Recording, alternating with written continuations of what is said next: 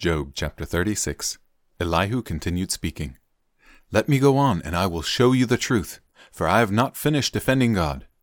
I will present profound arguments for the righteousness of my Creator.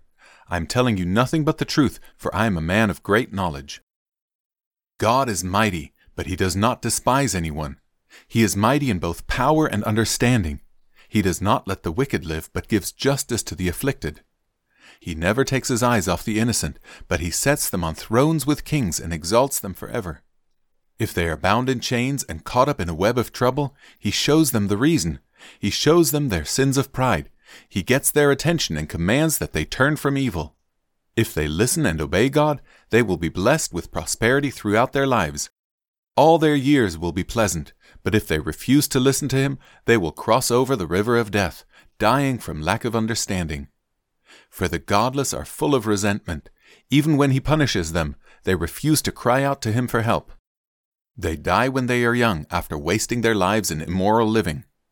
But by means of their suffering, He rescues those who suffer, for He gets their attention through adversity.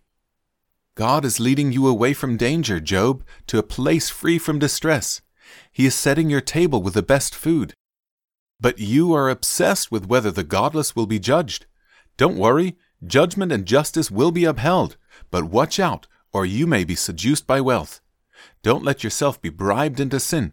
Could all your wealth or all your mighty efforts keep you from distress? Do not long for the cover of night, for that is when people will be destroyed. Be on guard. Turn back from evil, for God sent the suffering to keep you from a life of evil.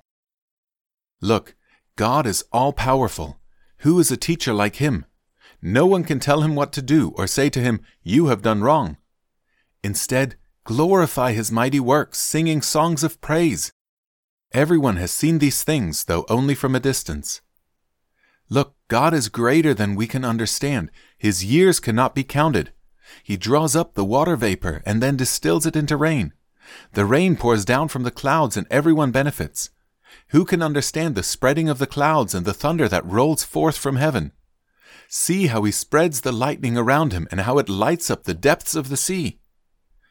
By these mighty acts He nourishes the people, giving them food in abundance. He fills His hands with lightning bolts and hurls each at its target. The thunder announces His presence. The storm announces His indignant anger.